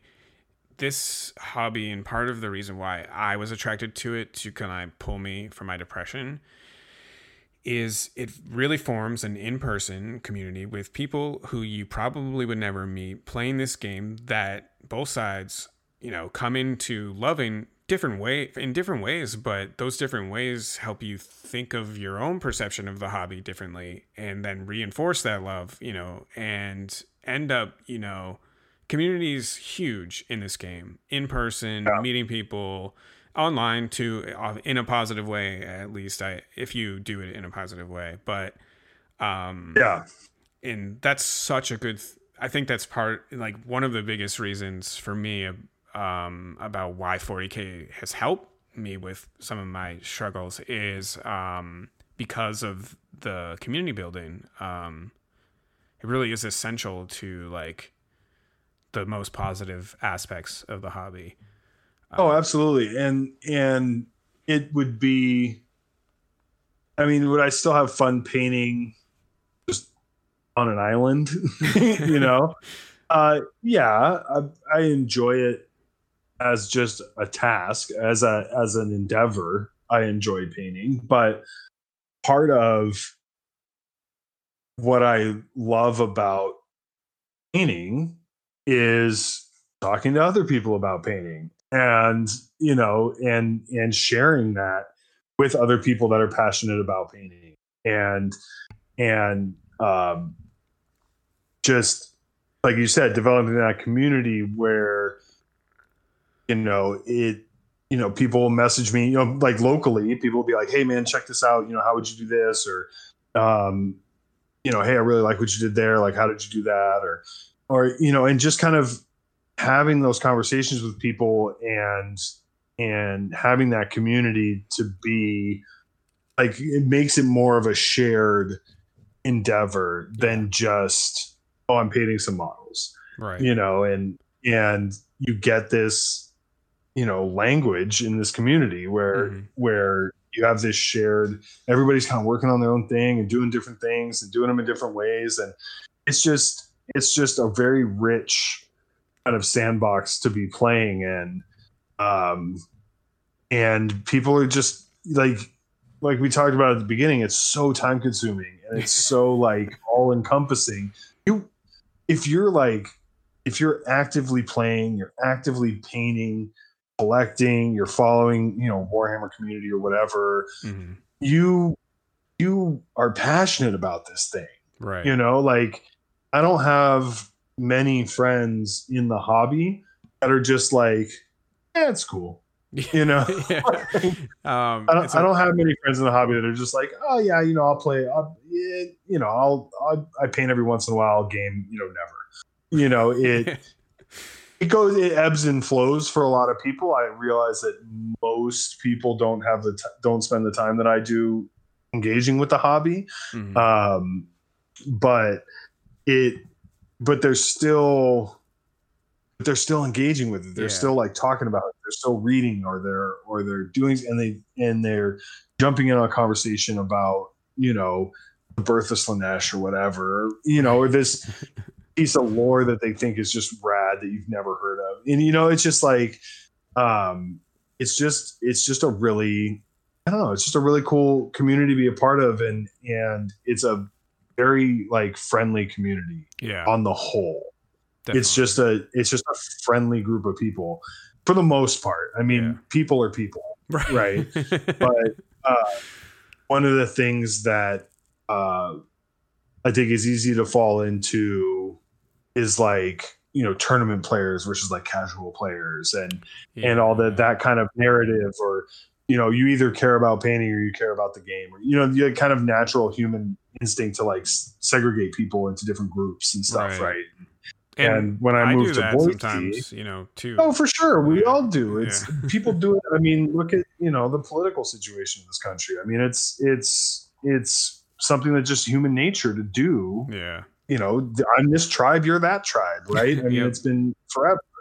So one of the things that I was always a narrative, painting narrative guy. And then I moved to Boise, and the people that I met and enjoyed hanging out with played tournament play.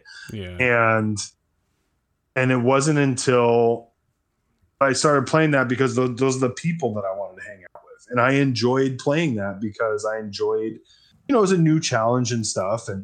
But it was because of the people that I got to hang out with doing that.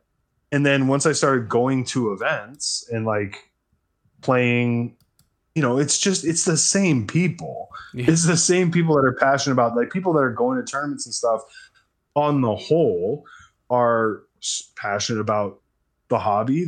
They may not be passionate about the same things or but you're going to have some shared baseline of we're all here because we like this. I like this enough to drive 7 hours to Washington and spend a weekend in a shitty hotel to play 6 games, So and you just walk up to the table, and I mean, I was nervous as hell the first event that I went to, and was like, oh, I'm going to get crushed, and I'm going to, all these people are going to be super serious, and they're all going to be, these power gaming, like, rah, and the beauty of it, and it, you just do the same, hey, Colin, and this is my army, and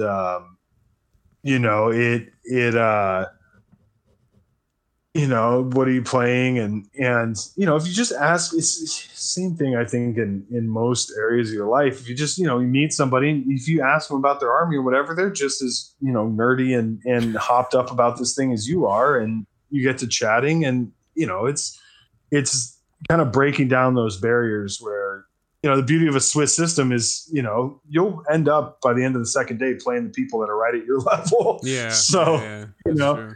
I don't have to worry about the top table people. I'm never there. So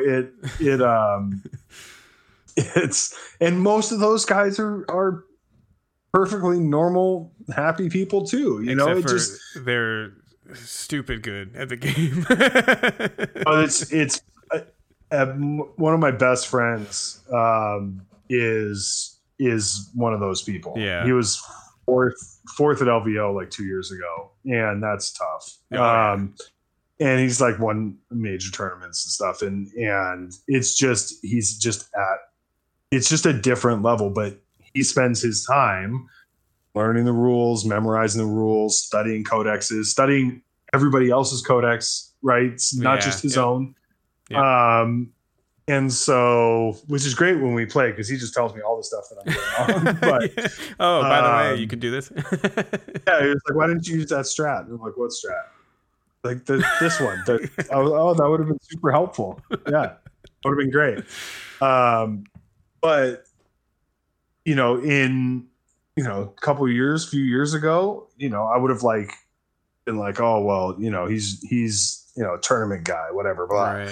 Yeah. So it's kind of that allowing that space to just be like, hey, and just kind of overcoming that initial anxiety to be like, hey, I remember this was a Boise Cup, I would go up to the table and be like, I'm not here to win this tournament. Like I'm not great at this game, but I'm enjoying this tournament. Like, I just want to have fun, and I'll probably forget some rules and, and it just kind of like, by being upfront about my insecurity about even just being there, let alone like playing in that tournament system, it kind of took a lot of that tension, that unknown away, because for me, like, the anxiety was like, I've never met this person. I don't know how they play. I don't know how serious they are. Are they going to be like super hardcore about this? And, I think that's pretty common for people, definitely. Like just going into like a pickup game or a tournament game or something. And so I just came right out and said it. It was just like, hey, I'm just here to have fun, man. I'm not, I'm not here to win. And the tournament, I try to win my games. I'm not going in there, just trying to softball, some list that is terrible,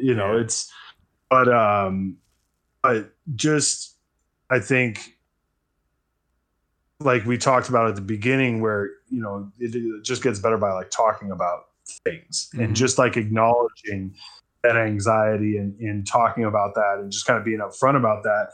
It immediately just went away, and we were just two people playing 40K, right? Which is fun, and then because I'm sure had their own anxieties, their own thoughts about, what kind of game it was going to be, or so it I don't know. I don't know if that makes sense. No, definitely. And it's like also, even if you said that to someone who was like hyper competitive and good, just by breaking that ice, no matter what, you're both going to be, you're both going to have more fun, I think. So, hey, I may forget rules sometimes, Yeah, exactly. Yeah. And, when I've played players like that, it's always a kind of a foregone conclusion. Like, I'm actually on an ITC team, and like Brandon Grant's on that team, and my friend Michael and a few other players that are really good. And the last Boise Cup, last year, I scored really high round one and flew way too close to the sun, and and so I got like paired with Brandon Grant round two, and I was like, hey, and he was a teammate, so like we like talked and stuff, online, and like we knew of each other, and he knew kind of where I was at, but like you could tell like it was like he was like more casual. Right. He didn't have to go into like, I'm one of the best players in the room, I have to really be on point because everybody's going to, get up to play me, kind of thing.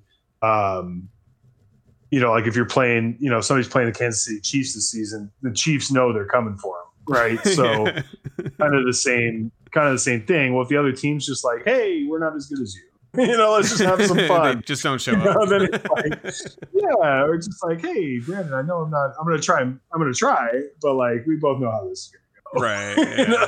Like, so let's just have some fun with it. So I try to like almost overcorrect to being open about that. Yeah. So it helps me a lot by just, it's, maybe not like, I don't know what the social norm thing to do is. It's probably just to like play my game and be, what people expect. I mean, I'm a big guy. I'm like 6'3", 240. Like I'm a big guy and, beard, tattoos, and, I walk up and I'm just like, hey, I have no idea what I'm doing. So, it's, I don't know. I try to like overcorrect, I think. Yeah. Just to try and find like what I think the social norm, like median might be.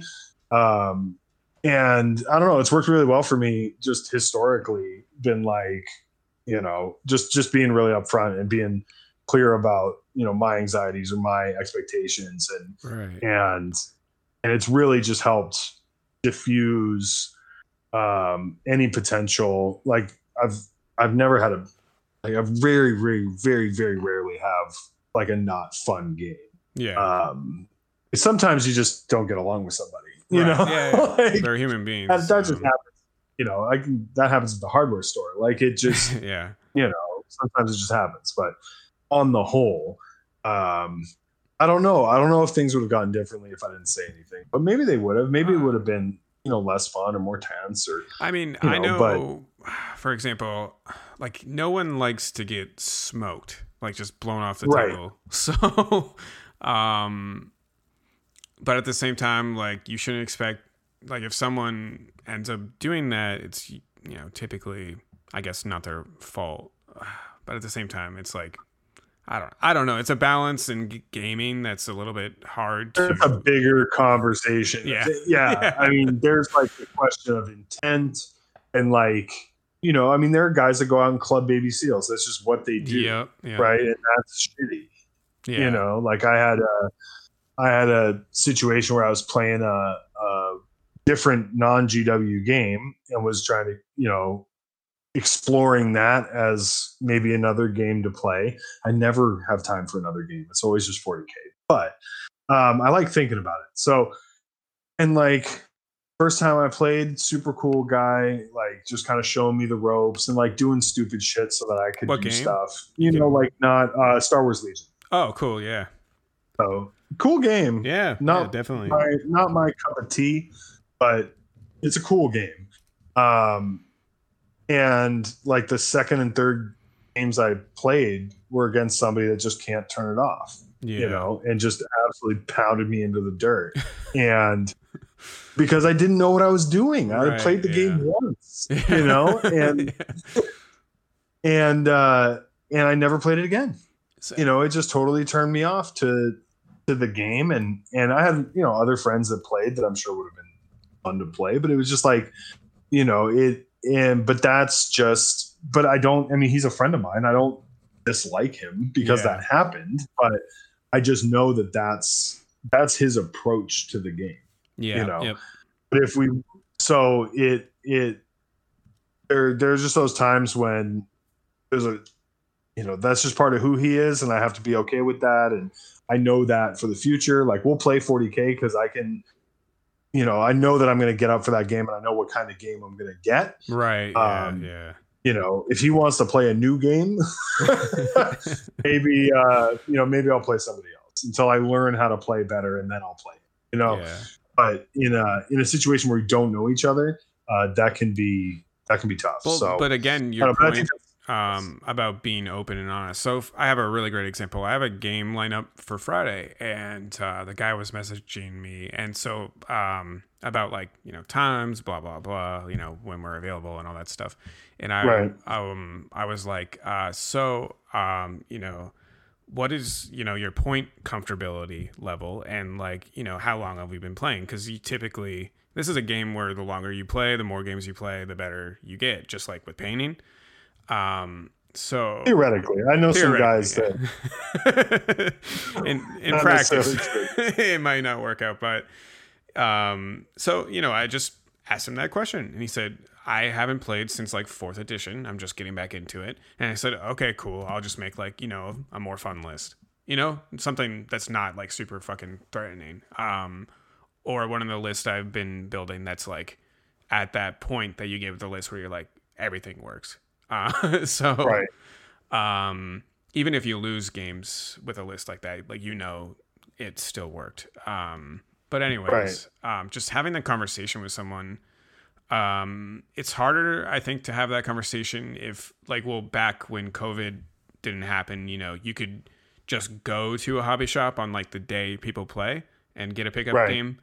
And it's harder to have that because you probably only brought, the list you built just to play in general, and then, whatever. But sort of setting those expectations, to have fun, because this is a game, So yeah, at the end of the day, it's supposed to be, it's like a really, really complicated thing to do for fun. Well, yeah.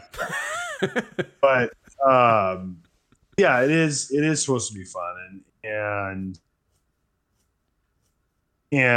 I think that's important to keep in mind, and it's something that I remind myself, because I'm still, especially like just learning my army. Yeah. I've been playing for a long time, but learning a new army is hard, and it I have to be like, okay, well, I'm not going to know how this works. Like, I'm figuring out how this works, and I'm not gonna, because I'll be like, oh man, I should have done that, or God, I should have used this stratagem or whatever, and but I'm like beating myself up over mistakes that I've made. But and there's I'm like, a healthy way to do that, Right. You'd be like, oh, I'll remember that next time. Right. Yeah. Right. That's the way that I learn, is like doing something stupid and being like, okay, well, don't do that again. Yeah.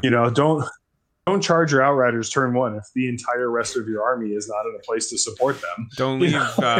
Don't deploy your character in front of a unit, which I did recently. Exactly. So.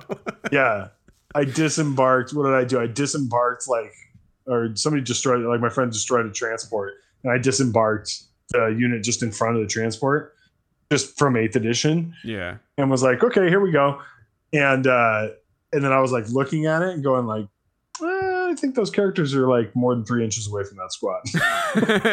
Whoops. And it's just my buddy and I in my garage, and he was like, you just move the unit back to where they need to be. Yeah. And okay.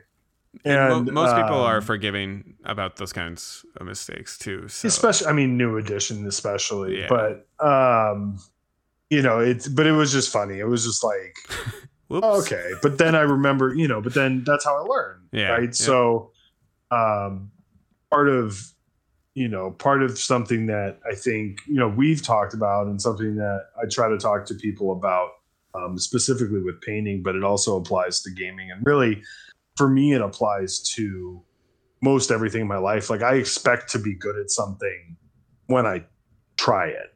Mm-hmm. Like, I don't like feeling like I'm not good at something. I don't like feeling like I don't know what I'm doing. And that's like totally normal and human to try something for the first time or the third time, if it's, something super complicated, and to not feel like you have a grasp on it. Like, that's totally normal. Nobody sits down in a statistics class and says, oh, I should know this, and then you throw statistics on top of physical models, on top of, like everything, all these rules and everything. And then I'm like beating myself up because I, shot the wrong squad or something, so it's that's when I have to kind of take a look and be like, oh, okay, like maybe just take a step back and, give yourself a break. So, and I don't know, it manifests in unless you're like top, 1% of the people who game in this hobby, I think you always make mistakes. Like, Oh, for sure. And Yeah. they make mistakes too. yeah. Well, they it's a seem inhuman to really me, complicated game. Yeah. Very It's true. a really complicated game. Yeah. And that has we can go on about Right. that, but it's, I think, it's supposed to be fun. It's supposed to be enjoyable. Mm-hmm. And I think it's just, for me, just kind of going through and like reminding myself, like, hey, go have fun. Yes. And for people, with kind of mental, issues or disorders, don't take this. We're playing with plastic figurines. And so like just a word, and this is me saying this, having not listening to my own advice sometimes, but Right. don't take this game so personally. You're playing with figure. It's supposed to be fun. That's why you play it. That's probably why you got into it, So, Right. Don't take it so. Even if you get blown out and you show up and someone just wastes you, don't start that line of thinking with. Well, try to not start that line of thinking with self doubt. So. For me, when, I feel like I've made a lot of mistakes in the game and I feel like I'm starting to take it personally, I will, completely put 40K off my mind and like, or listen to like heavy metal on my ride home or something. So, Get it out of your system. Right. So, it's a game. Like, at the end of the day, it's something fun, fun, enjoyable. It's great, but like, don't take it personally negatively. And if you do get blown away in a game, which happens sometimes, I think to everyone at a certain point, you just get smoked. Learn in a good way. Like, oh, okay. So for me, this was about a month ago. I just got blown away by Craft Worlds. And I went home and thought about, like, at first I started these like negative thoughts and I was like, oh, your list sucks. Like this sucks. Like blah, blah, blah, all this stuff. And then I sat there and I thought to myself, your list is fine. It's good. And what you have to take away from this, in a positive way, what did you not do? I didn't play very defensively. Maybe I should start thinking of playing both sides of the coin, not so aggressively, maybe a little bit more nuanced and occasionally, and just reminding myself that like situational things in the game have a like pretty profound impact on specific games. So like deployment, for example. So, Right. Yeah, just the whole point there is like, don't overthink it. Yeah, and for me, it also starts before I even go to the store. I'm like, okay, well, what do I have any goals for my game, or am I just going to hang out and play a game? Some days I'm just going to hang out and play a game. Some days I'm going and working on a list. Some days, I want to, really kind of fine tune my tournament list. When we were having tournaments and had events to go to, that was, but now it's like, okay, I am learning my army. Like, this is a learning game for me. Like, I will make mistakes and I will forget things, and I'm trying to read through all my stratagems 5 minutes before we deploy our armies. And like, it's just not, it's, it just is what it is. Yeah. And I'm going to make the most of it. And to that point too, Colin, when your expectations even beforehand don't align with how the game played out, don't beat yourself up about them. Yeah. I mean, and it sucks. Yeah. It sucks to get blown out. I mean, there's no two ways about it, but I mean, I've played against people that, threw their dice. I mean, it's, there's balance in all things. Yeah. But yeah, I think, overarching kind of message is just, especially with 40K, just if you're not enjoying it, and it's not like me, like your job, just take a break. Like, just don't do it then. Like, it's a hobby. You can, put a unit to the side and paint something else. So you can, try Age of Sigmar, play any game of that. Yeah. Fire up the PC, play some Total War Warhammer or something, or play Call of Duty, do something else, go. Or for me, go for a walk. Go for a walk. Yeah. I've been playing a lot of the GW games, even when I'm not playing 4K. So it never leaves. No, it doesn't. And it's funny because I have Total War Warhammer 2, and it's awesome. Yeah. I never play it. And this is something that I constantly kind of, I don't struggle with it because I like what I do, but I often ask myself what would it be like to have free? evenings free, right? Because I work after my kids go to bed, and then I go to bed, right? And if I'm sitting in one spot, if I have the time to sit in one spot at my desk, I'm painting. Right. So, it's just what I do. It's just my routine now, and I really, really enjoy it. So, and it's also my job. So, it's when we talk about that all consuming thing, I kind of have to check that sometimes and just be I'm just gonna hang out with my wife and watch TV. Yeah. Yeah. And that's fine. I don't need to finish that squad tonight. I can finish it tomorrow. That's fine. But that voice is always you should be painting, you should be painting, you should be painting. Yeah. And that's not reasonable all the time. Yep. Right. If I'm just sitting at my desk, fooling around on my phone, yes, I should be painting. Right. If I have work to do and I'm sitting at my desk, I should be painting. But if I'm, not feeling it and my wife wants to hang out, I should hang out with my wife. Right. You do have a family, so there you go. Yeah. So, but then, not tell myself not be sitting there thinking about, what I should be doing or whatever. And just being more present. Yeah. For person is something I really need to work on, but it's an ongoing, like we said, it's an ongoing. Yeah, definitely. Learning experience. Right, exactly. And I think we've kind of had a really great discussion about all this. Another progression, ongoing discussion, but for sake of, we're at 2 hours now, so we should great. But I our podcast recently, we've been doing a lot of really long episodes, and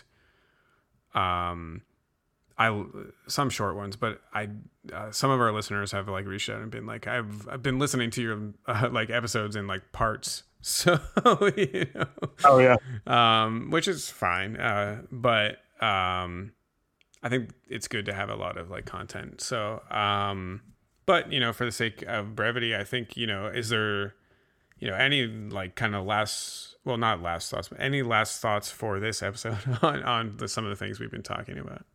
No, just, if you're just in general, if you're concerned about your mental health, reach out to a professional. Mm-hmm. There are a lot of resources available. There are online resources available if you don't want to leave your house, or if you don't want to, go find some, just reach out to somebody and ask for help.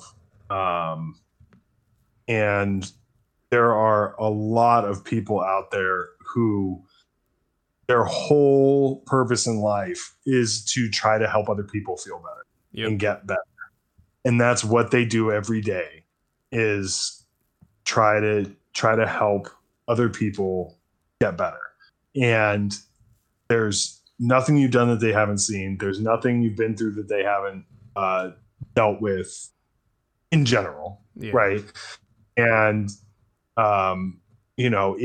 it can really change your life. Yeah. But it's not a panacea. It's not a cure all, right? Yep. It's going to take some work and it's an ongoing process. And but it's hard to make that first step too, so it's incredibly hard. Yeah. It's incredibly hard. And when I get kind of reflective, like I very easily could have been dead any number of times in the 14 years that I spent drinking and just putting myself in bad situations or just doing stupid stuff, jumping off of bridges into water and stuff, just like stupid stuff. Or just drinking until, I blacked out and passed out. And, if I passed out on my back, I'd be dead, like just little stuff like that. And the fact that I'm here is just incredible. And the fact that I'm mostly a functioning adult is pretty incredible, but it's not, I didn't get here. I didn't just put the bottle down one day and then just get here the next day. I mean, it's required me asking a lot of people for help along the way. And when you reach out there, somebody is there, somebody will be there. And it can really save your life. Yeah. It can change your life. It absolutely does. That first step is huge. So I guess like words of encouragement, you are a good person. Take it and things will get better. And you deserve to feel okay. Yes. Like, like one of the things that, when I'm really kind of stop and think about it, like I'm okay being me sitting in a room by myself. And that's remarkable, right, from where I was 10 years ago. That is absolutely remarkable that I'm cool with that. Like most of the time I'm pretty cool with being me as a baseline, which is a totally foreign, which for the first 28 years of my life just wasn't a thing. But then a lot of other times I don't like being, and I don't like how I behave or what I say or how I say, and so but that's just part of being human and trying to improve as a person. But baseline, I am much better off today than I was 10, 15, 20 years ago. And it's possible, it's possible. The person I'm now is just unrecognizable from the person that I was 10 years ago.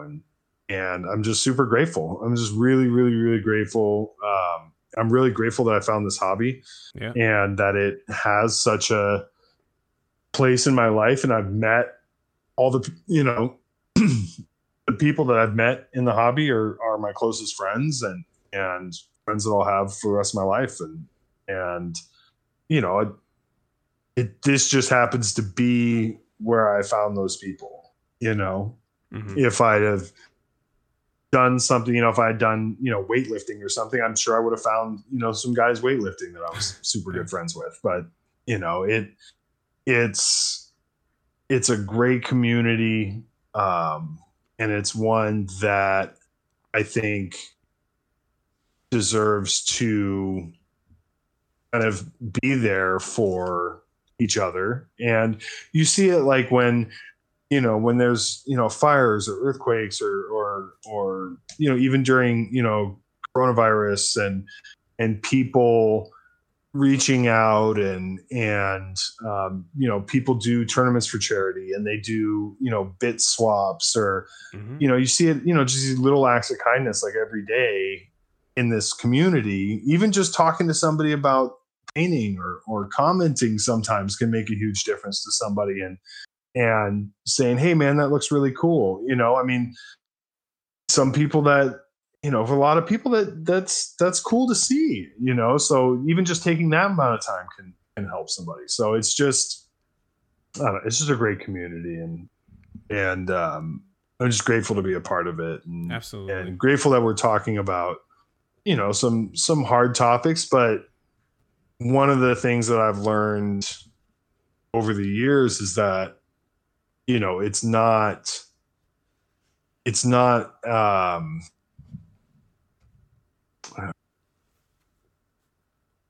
that uncommon. It's not that I don't have like a scarlet letter on my chest, Right. Because I deal with depression and I am an alcoholic, and it's just part of who I am, and it's part of my life experience, and there are a lot of people out there that have this similar experience and are also in that. Like one of the guys, this guy that I met and got along with and chatted with, and we're Facebook friends, and a few months ago he posts up, hey, like 5 years sober today, and I'm like, oh shit, like I didn't know you. So that just kind of, and then we got to talking about all that kind of stuff, and it's just, you never know. I don't know. You never know what other people are going through, so just be kind. Yes, right. Yep. But also be kind to yourself. Like Definitely. Be kind to yourself, and just give yourself a break. And if you're not sure of what to do, ask somebody, because there are a lot of resources out there that will help. Basically. Absolutely. And I ditto all that, obviously. And it's it was great talking to you, Colin, and thank you so much again for coming on the show. It's always great to have you. So of course, anytime. And then the typical things, I guess you say at the end of episode. Follow us, Foxtrot Battleline 5198 on Instagram, and website should be coming soon. And with that, have a great. Well, this is released on Sunday, so have a great Sunday, and we'll catch you next time. Thank you. Absolutely. We'll talk to you soon.